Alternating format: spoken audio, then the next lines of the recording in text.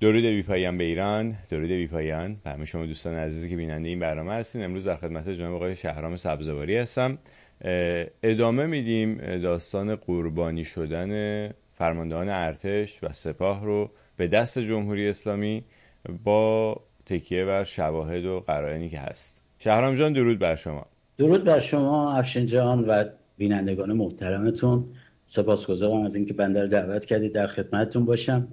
فقط افشین جان کدومشو بگیم؟ از سپاه بگیم، از ارتش بگیم، فرماندهان ذوب در ولایتی که کشته شدن رو بگیم، یا بر اثر یه حادثه مردن؟ کدومش؟ فکر کنم اگه بخوام روزی جلسه یه دونه از سپاه بگیم، یه دونه از ارتش، یا یکی از این یکی از اون بگیم، حالا خیلی باید بگیم. بعد بگیم اتفاقا باید همینجوری پشت سر هم بریم. حالا یه ذره هم از شوخی بگذاریم، بله. تخصصیش که بکنیم خیلی مسائل پیش رو میاد و اصلا عللای خوردن زمین فرماندهان یا از بین رفتنش رو مشخص میشه بیشتر. بله حتما میخوایم همین کار رو بکنیم و ممنون از این که میای این اطلاعات رو با ما در میون میذاری و امیدوارم که واقعا فرماندهان ارتش به خودشون بیان، ببینن که همیشه خودشون اتفاقا در صف اول قربانی شدن قرار دارن. میشنویم از ما یه جلسه دیگه که با همین در همین مورد گفتگو کردیم، تعدادی از فرماندهان ارتش مشخص شد که یعنی شما توضیح دادین که چطور به دست جمهوری اسلامی از بین رفتن. یه نفر که خیلی هم درشت بود از قلم افتاد و اون جناب آقای ستاری بود. بفرمایید گوش میکنیم اگه مایلی به موافقی از ستاری شروع کنیم. بله ستاری شروع کنیم، اتفاقا گزینه خیلی خوبیه. سرتیپ سیاری برخلاف بقیه فرماندهان نیرو هوایی یا بقیه فرماندهان ارتش کلاً بخوایم در نظر بگیریم، ضمن اینکه ذوب در ولایت بود و نمیدونم تمام آیتما رو داشت، نخبه نیرو هوایی هم بود. با توجه به اینکه رستش پدافند بود ولی مقالهاش اصلا قبل از سال 57 برای صنعت هوانوردی به قول معروف توی مجله های صنعت هوانوردی چاپ میشد. یعنی افسری فوق العاده باسواد بود، ضمن اینکه سوای اون تخصص خودش، سوای اون علمی که خودش داشت، میامد چیکار میکرد؟ راجع به صنعت هوانوردی هم تحقیق میکرد و طرح ارائه میداد. متوجه عرض من میشید؟ ستاری بعد از اینکه اومد فرمانده نیرو هوایی شد در جنگ، اصلا یه تحول عجیبی توی نیرو هوایی ایجاد کرد و جهاد خودکفایی نیرو هوایی رو با سرهنگ فریدون زمانی، حالا اون بنده خدا جاسوس، مورد جاسوسی بهش خورد، خیلی اذیت شد، با سرهنگ فریدون زمانی و خیلی های دیگه راه اندازی کرد که اومد اصلا گفت ما خودمون تولید کنیم. مثلا موشک هوا به صد تولید کرد، اسمش هم ستاره یا منصوره. موشکی که تولید شد به یادش اسمش رو گذاشتن منصور. یا خیلی از این اتفاقایی که مثلا نیرو هوایی موزل داشت، با فانتوما موزل داشت، با چیزای دیگه موزل داشت، پرنده‌های دیگه موزل داشت، ستاری میشه گفت اومد احیا کرد و اون دل و جرأت تعمیر کردن و راه اندازی اوورهال کردن هواپیما رو به نیرو هوایی برگردون و با پشتیبانی که بچهای فنی کرد، بچهای فنی تونستن کار بکنن و یه تحول اساسی در نیرو هوایی انجام داد. ستاری عمدن درگیر بود با مسئولینی که میخواستن چوب لای چرخش بذارن و نمیخواستن بذارن کار کنن. این بود که میشه گفت یکی از محبوب ترین فرماندهان نیرو هوایی. حالا میرسیم به جایی که جنگ تموم میشه. در سال 67 قطعنامه به توسط جمهوری اسلامی پذیرفته میشه، یه جور سکون میاد و یک سال و نیمی از جنگ گذشته. 69 1369 علی خامنه‌ای تصمیم میگیره فرماندهانی که در دوران دفاع مقدس محبوبیت پیدا کرده بودن بین پرسنل، اینا رو چیکار کنه؟ از بین ببره. ببخشید اینکه جنگ تموم شد یه اتفاق دیگه هم افتاد، خمینی هم مرد در ضمن، یعنی خامنه‌ای شد رهبر. بله خامنه‌ای شد رهبر، ولی خب توی سیستم یک برنامه پیش اومد که علی خامنه‌ای و دار و دسته‌اش تصمیم گرفتن فرماندهانی که در دوران جنگ محبوبیت کسب کرده بودن یا حتی بعد از جنگ اون مدت به قول معروف تبادل آتش بس و اینا محبوبیت بین پرسنل پیدا کرده بودن و از بین ببرن. اینا کیا بودن؟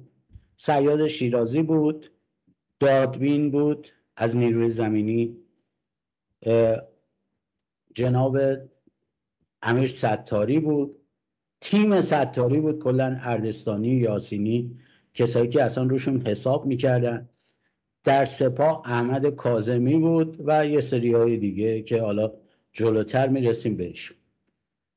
خب ستاری چجوری به قول معروف کشته شد یا سقوط کرد؟ یا ستاری تو یه مأموریتی به کیش که میرفته بازدید بکنه صنایع هوایی، کیش نمایشگاه صنایع هوایی که در کیش مستقر شده بوده، به سمت کیش با یه دونه جت استاری که هواپیمای امن 3 موتوره است که حتی اگه 2 موتورش هم از بین بره این هواپیما قادر به پروازه و یه جورایی میشه گفت هواپیمای آشیانه سلطنتی شاهنشاه بوده این جت استار. سوار بر اون میشن با احمد یاسینی که باز این خودش جای سواله، با اردستانی که معاون عملیات نیرو هوایی و معاون هماهنگ کننده نیرو هوایی و رئیس ستاد نیرو هوایی به سمت کیش میرن. اونجا بازدیدشون رو میکنن. سر راه موقع برگشتن در فرودگاه 8 شکاری اصفهان فرود میان که یه تأسیسات اوورهالی که در اصفهان هست برای تامکت ها یا F-14 اونم بازدید بکنن. شب ساعت 10 شب موقع برگشت یه اتفاقی برای هواپیماش میفته. چجوری میفته؟ شما ببینید، حالا اینجا یه فلش بک بزنیم به اون عرض کردم که تیم هیئت رئیسه نیرو هوایی در این هواپیما بودن، این چیز کمی نیست. یعنی اگه یه فرمانده شروع میکنه به فرماندهی کردن و قصد اینو داره که تحول ایجاد کنه، یه تیمی برای خودش میچینه. اون تیم باید هم نظر، هم فکر، هم دانش، حتی اگه بالاتر نباشن دیگه پایینتر از فرماندهی نباید باشن. اومده چیکار کرده؟ کسایی که میدونسته میتونه کارو باشون پیش ببره دستچین کرده بود، مثل اردستانی و یاسینی. بچهای نیرو هوایی کاملا میدونن این تیم یعنی چی. خب این تیم کلن از بین بره، نیرو هوایی چرخشو، اون سیاست گذاریشو، کارهایی که قرار بوده انجام بشه کلن از بین میره. ضمناً اینجا یه پرانتز باز کنم، ستاری حتی خودرو هم طراحی کرده بوده. یعنی میخوام بگم کسی که تو این درجات بوده و رفیق نزدیک خامنه‌ای بوده. یعنی هر کی هر جا بهش حمله میکرده میرفته از خامنه‌ای مجوز میگرفته، اینقدر نزدیک به خامنه‌ای بوده. یعنی فکر نکنید کسی بوده که مقابل خامنه‌ای ایستاده بوده یا مثلا مخالف خامنه‌ای بوده زدن کشتنش. نه، ستاری رفیق شیش آقای خامنه‌ای بوده، عامیانه‌اش رو اینجوری بگم. یعنی اینکه اصلا کشته مرده هم بودن، منتصب خامنه‌ای بود، بعدش هم اینجوری. خب چی میشه؟ یاسینی و ستاری اینا همه تو اون هواپیما بودن. خلبان شروع میکنه دور زدن به سمت اصفهان. ستاری متوجه میشه، میگه چه اتفاقی افتاده که شما داری برمیگردی سمت اصفهان؟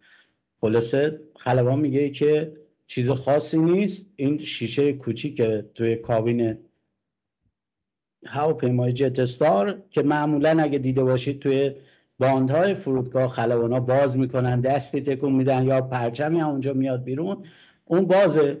چون ما بالا هستیم و فشار هوا هست، ما باید اینو ببندیم. من میخوام برگردم فرودگاه اصفهان، بشینیم یه لندینگ داشته باشیم، اینو ببندیم، دوباره تکاف میکنیم و برمیگردیم تهران. خب حالا تا اینجاشو گفتم، اگه سوالی چیزی هست در خدمتتونم، باز ادامه بریم برای لندینگ و بگم که چه اتفاقاتی در اونجا افتاد. یعنی این پنجره رو هوا نمیشد، بس بعد میشستن حتما این کارو میکردن. شاید خب خیلی از دوستانمون نمیدونن این موضوع رو. من فقط بگم که خیلی حساسه این جور چیزا در پروازها. یکی از هواپیماهای مسافربری انگلیس یکی از همین کل پنجره جلوی کنده میشه ضمن پرواز، مثلا یه نیم ساعت بعد از پرواز، بعد از اینکه هواپیما ارتفاع میگیره.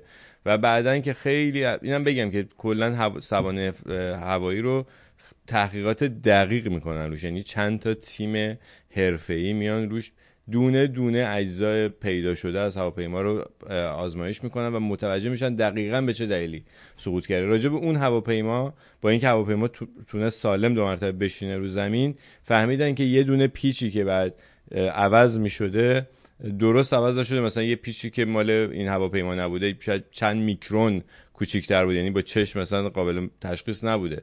اون پیچ رو اشتباه زدن، یه دونه پیچ مثلا از 10 تا 20 تا پیچی که بعد اون پنجره رو نگه می‌داشته، یه دونه از پیچا یه مثلا چند میکرون کوچیک‌تر بود و باعث شد کل پنجره کنده بشه زمانی که هواپیما ارتفاع میگیره. یعنی میخوام بگم اینقدر حساس مسائل هوایی و این همه چک میشه. هر هواپیمایی بعد از هر مثلا 1000 ساعت پرواز فرض کنید تمام موتورش باید باز بشه بسته بشه، بعد از 2000 ساعت پرواز مثلا تمام اجزای دیگه‌اش باید باز و بسته بشه.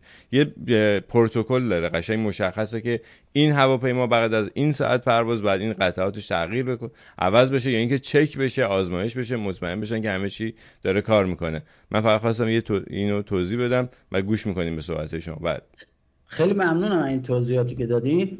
اصلا خلبانی که این مدت پرواز داشته باشه، یعنی از تهران مستقیم بره کیش، بعد دوباره برگرده اصفهان، بعد دوباره بیاد مثلا بخواد برگرده، این خلبان تیم پروازی خلبان و کمک خلبان میبایستی عوض میشدن.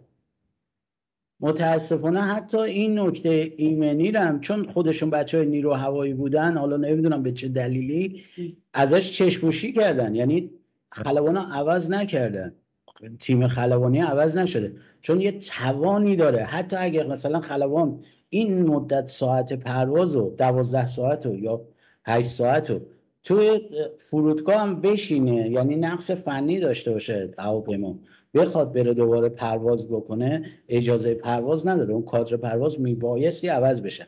این قانونه، به خاطر اینکه اون دیدشون کامل باشه، فکرشون خسته نباشه، واکنشاشون سریع باشه به اتفاقات میفته.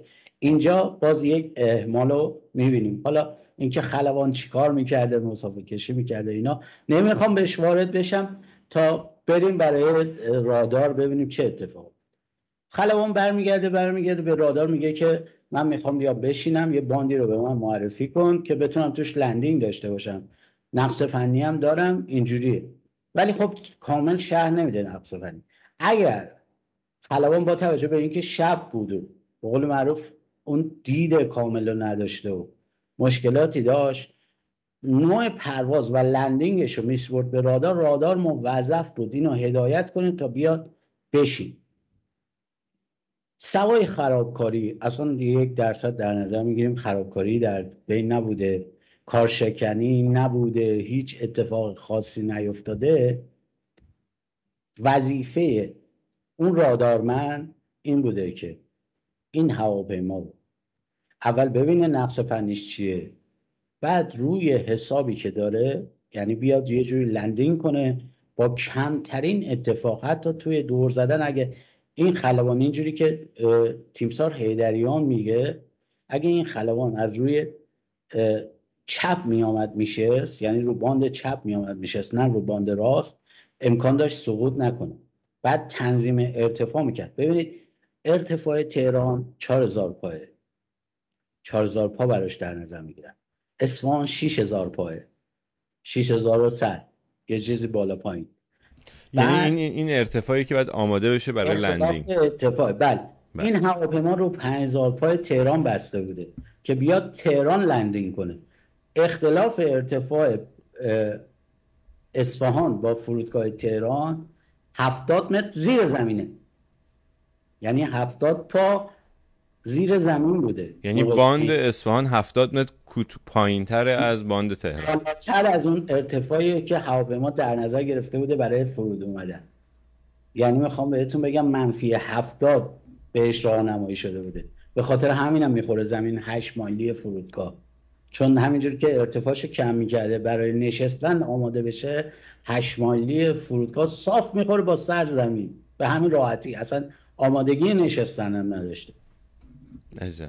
اینا تصور اون اینه که هیچ خرابکاری در این هواپیما صورت نگرفته و هیچ جنایتی صورت نگرفته. اینا همینجوری فرضیاته که آقا مثلا عادیشو عرض میکنه.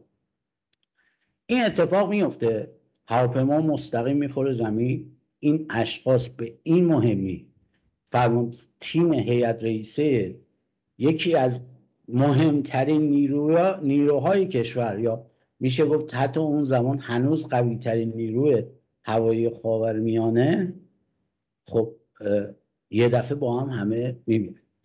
اینجا چیکار میکنن؟ میان تیمسار حیدریان و عقاب زاگرس، یکی از خلبانان کار کشته و کسی که دوره کارشناسی سوانح رو دیده، میفرستن میگن برو سوانح رو چک میکنه این ور اون و نقل قول از خود ایشون میکنن. زمانی که دادستانی میخوادش در ختم ستاری میگن دادستان اینجاست، شما هم بیا دادستان نظامی، شما هم بیا توضیح بده که مثلا یافتت چی بوده اینا. اون افسر رادار کنار دادستان نشسته بوده و داشته خرمای فاتحه به قول معروف ختم جلسه ختمی که برای اردستانی و یاسینی و ستاری گذاشته بودن میخورد.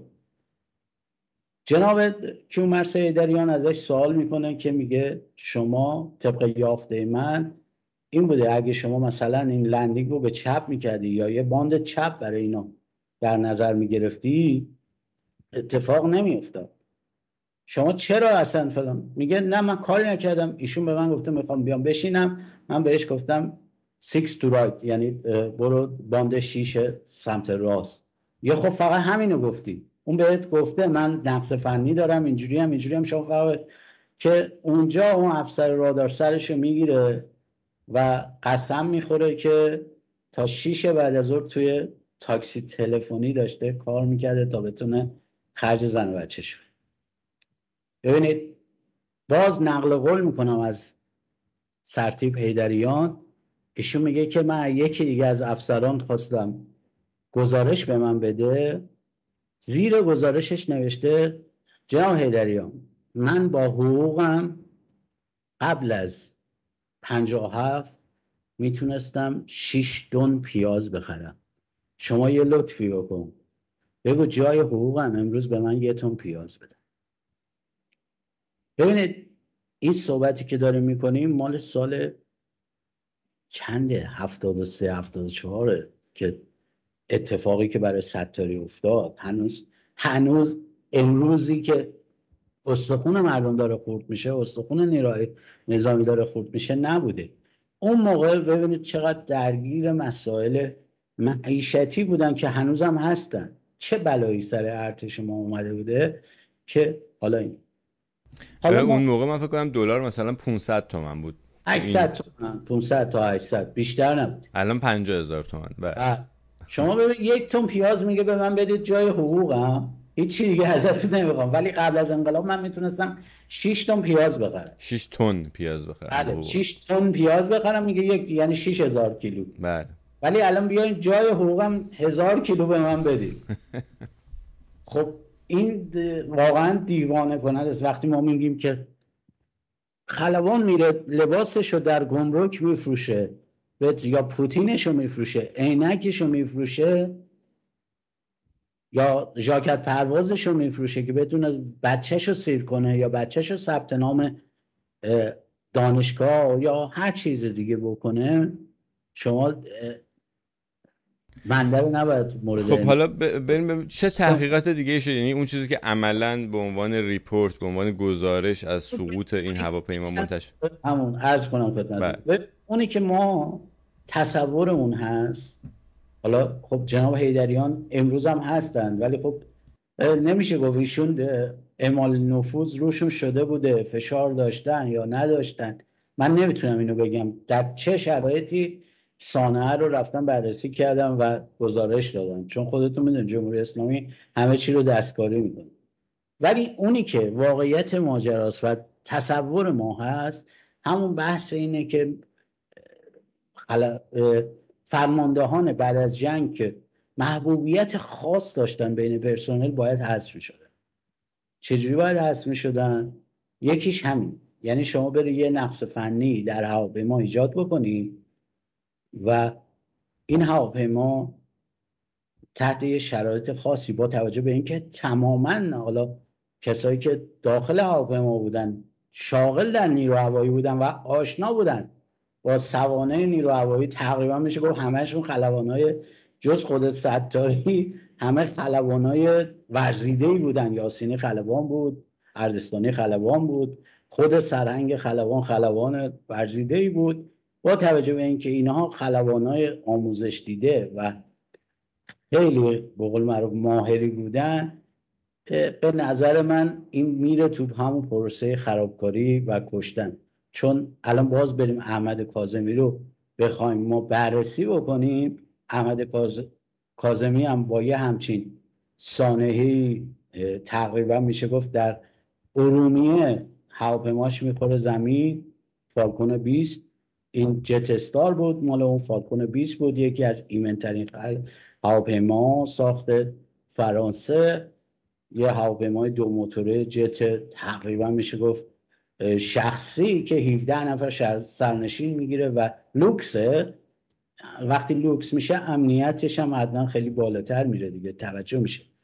در راه ارومیه تقریبا میشه گفت با یه نقص فنی که میگن دو موتورش همزمان از کار افتاده که اصلا یه چیز محاله و همراهانش که بازم اون هیئت رئیسه فرماندهی سپاه پاسداران بوده میخوره زمین. احمد کاظمی هم یک کسی بوده که محبوب بوده، اولین فرمانده قدس هم میشه بهش گفت، سپاه قدس هم میشه بهش گفت، چون فرمانده گردان رمضان بوده یا همون تیپ رمضان بوده که بعداً تبدیل میشه به سپاه قدس.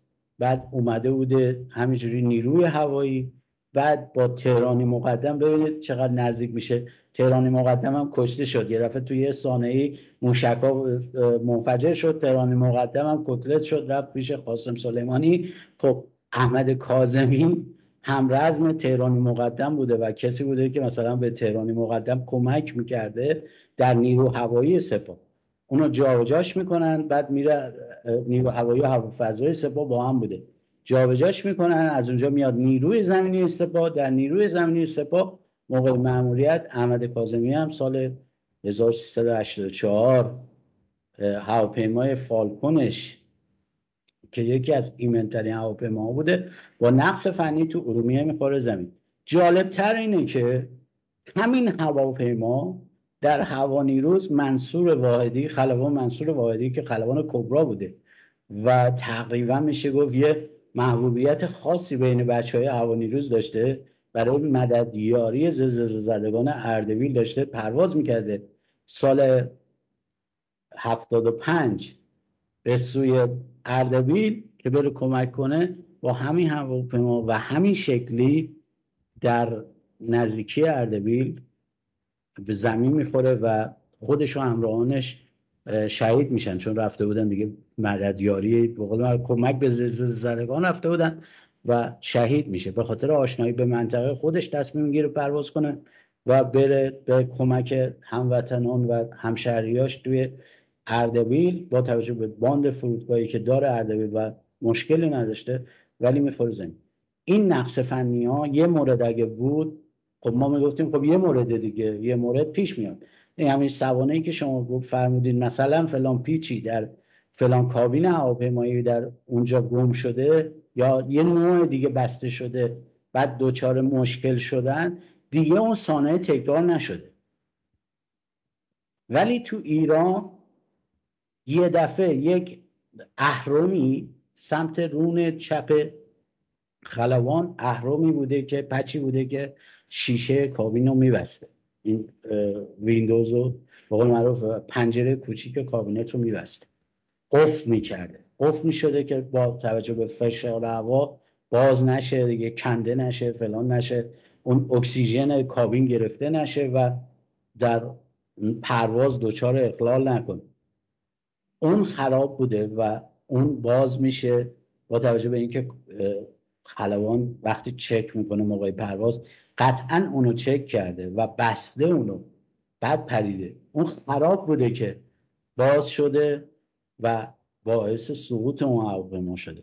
چی اونا خراب میکنه؟ همون خرابکاری هایی که اصلا ما حدسشو نمیزنیم، چه گروهی چه دسته‌ای، همونایی که فریدون زمانی رو فرستادن زندان به عنوان جاسوس، همونایی که جلیل زندی، تاپگان، حالا اینا رو بعداً راجبشون صحبت میکنیم وقت باشه، تاپگان نیروی هوایی، اسطوره خلبان F-14، رکورددار خلبان پرواز F-14 و شکار نیروهای دشمن از روی هوا در جهان، جلیل زندی رو خلاصه میبینیم که به اسم جاسوس میره اوین، یا به اسم اینکه تو تمرد از دستور کردی حتی تا زندان هم میره. چرا جلیل زندی رو زندانی میکنن؟ یه روزی یه فرمانده گردانی بهش میگه که بیا برو سسنا سوار شو یا فالکون سوار شو، فکر کنم یه دونه این پرنده های کوچیک سبک پرو بهش میگن که هواپیماهای سبک، برو اینا سوار شو برو سمت بوشهر که اصلا فلانی رو مثلا ببر تا بوشهر. که جلیل زندی میگه من نمیتونم، اصلا من تخصص اینو ندارم، این بلانزا رو سوار شو برو تا بوشهر. میگه من اصلا تخصص اینو ندارم، من نمیتونم حتی جهت یابی بکنم با این یه قدنما بیشتر نه، یکی رو بفرستید با من نقشه خونی کنه. با توجه به اینکه هوا بد بوده میگه من جونم و کف دستم نمیگیرم، بره بهش تهمت تمرد دستور میزنم، میدن به بابایی، همین عباس بابایی که میگن خوبه. جلیل زندی که یکی از اسطوره‌های نیرو هوایی بوده رو میفرسته زندان و بهش تهمت چیز میزنن، تمرد دستور میزنن و حتی تا اعدام میره. جلیل زندی زمان جنگ بوده، تمرد از دستور تا پای چوخه اعدام هم میره که همین آقای فریدون زمانی و 2-3 تا دیگه از خلبانای پایگاه هشتم دست به دامن رفسنجانی میشن. اول میرن پیش کروبی، بعد رفسنجانی، بعد خلاصه میرسن به خامنه‌ای که اون موقع رئیس جمهور بوده، میرن پیش خمینی ارجاع میده به خامنه‌ای رئیس جمهور بوده، دستور آزادیشو میده و از پای اعدام زندی رو میکشن بیرون.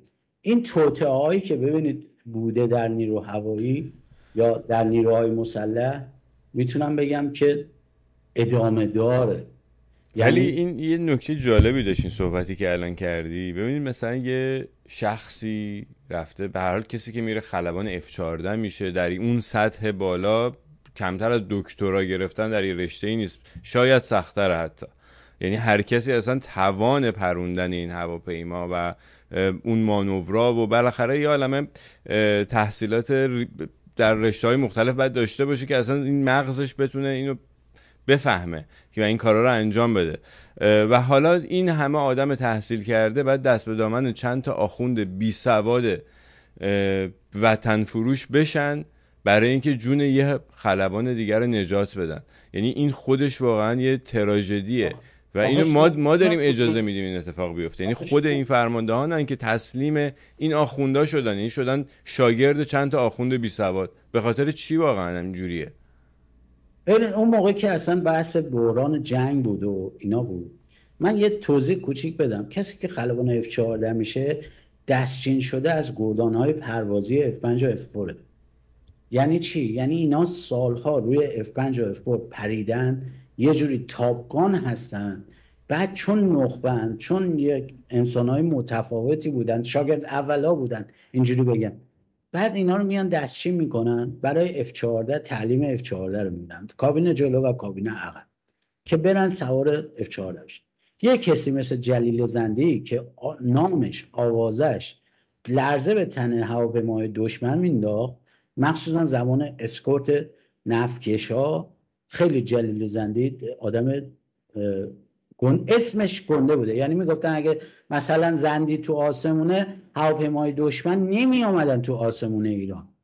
یه همچین شخصیتی رو شما بهش میگی بیا برو یه دونه هواپیمای مثلا بلانزا رو پرواز کن باش، اصلا تو باید اونو بذاریش لای به قول معروف زرورق که فقط روزی یه بار بره آلرت تو آسمون بچرخه 7 ساعت 8 ساعت، وجودش باعث بشه که نیام. میدونی چی دارم بهتون میگم؟ این داستان ها هست متاسفانه بیسوادی فرماندهان اون موقع و سرسپردگیشون شاید هم میشه گفت توطئه برای کشتن این افراد باعث میشده که اینا رو به قول معروف بهش بگم یا برو با بلانزا پرواز کن یا برو مثلا فلان کن. حالا جالبتر اونه زندی مثلا خدمتش تموم میشه در دهه 80 تو تصادف رانندگی با یه پراید کشته میشه. یعنی ماشین زیر پاش پراید بده. معاون طرح و برنامه آخرین سمتش هم که توی نیرو هوایی بوده معاون طرح و برنامه به قول معروف نیرو هوایی بوده. معاون طرح و برنامه نیرو هوایی تقریبا میشه گفت تقسیم کننده پول و برنامه‌های نیرو هوایی. این آدم ماشین شخصیش یک پراید. بله. یعنی ببینید بعد از انقلاب چی به سرش اومده بوده. خب این آدم تاپگان بوده با تصادف اینجا میگم که برای برنامه‌های بعدی با هم بشینیم صحبت کنیم. حتما. تاپگان بوده توی تصادف رانندگی مشکوک تو جاده میمیره. آقای اسکندری یکی از قهرمانان افور و کسی بوده که اسمش الان ثبت تو رکوردهای جهان. اونم برچسب جاسوسی میخوره، یه مدت زیادی میره زندان، بعد از زندان در میاد. ایشون هم توی تصادف رانندگی مشکوک کشته میشه. عجب. خب اینا رو وقتی ما میذاریم کنار هم نمیتونیم بپذیریم که ستاری مثلا در یک حادثه هوایی کشته شده، خود به خود کشته شد یا فلان کشته شد. خب اینا توطئه است دیگه. آقایون همکاران عزیز من، کسایی که قبلا همکار بنده بودیم، هممون ارتشی بودیم، یه قسمی خورده بودیم کمک مردم باشیم. این رژیم دوست و غریبه رو نمیشناسه. کسایی که محبوب بشن، حتی مثل ستاری که رفیق خانزاد خامنه‌ای بوده، میگیرن اینجوری از بین میره. یا احمد کاظمی که دیگه سپاهی بوده، آقا از دهنشون نمیافتاده، اون شکلی کشته میشه. کسایی هم که قهرمان جنگی بودن و اسمی در میکردن، محبوبیتی داشتن، اعتباری داشتن در نیرو هوایی، تو تصادف‌های رانندگی یا کشته شدن یا مورد جاسوسی بهشون زده شد یا اعتبارشون زده شد. اگر امروز به فکر این نباشید که خودتون رو از این منجلاب نجات بدید، فردا نوبت شماست. یعنی اینا از ترس این که یه وقت ارتشی‌ها اون اعتبار لازم رو دارن، دست به کودتا نزنن، دست به حرکتی نزنن که مردم ترغیب بشن برای براندازی، قطعا کسانی که محبوبیت جایگاهی داشته باشن میکشن. فقط هم تو ارتش نیست، تو فوتبال هست، حتی تو تلویزیون هست، تو همه جا. من یک مقدار محبوبیت آدمایی که سر کارن میره بالا، حالا هر چقدر چی میگن مرید خامنه‌ای باشن، از بین میبرنش. ببخشید. نه خواهش میکنم. برای ارتش حساسیتش از همه جای دیگه بیشتره به دلیل اینکه نیروی نظامی هست و قدرت در حقیقت در دست اونها هست. سپاسگزارم از وقتی که گذاشتی و ممنون از اطلاعاتی که دادی بهمون و حتما ما این موضوع رو باز ادامه میدیم تا به هر حال بفهمیم که چی شده، چه بلایی سر فرماندهان ارشد نظامی در این 44 سال اومده.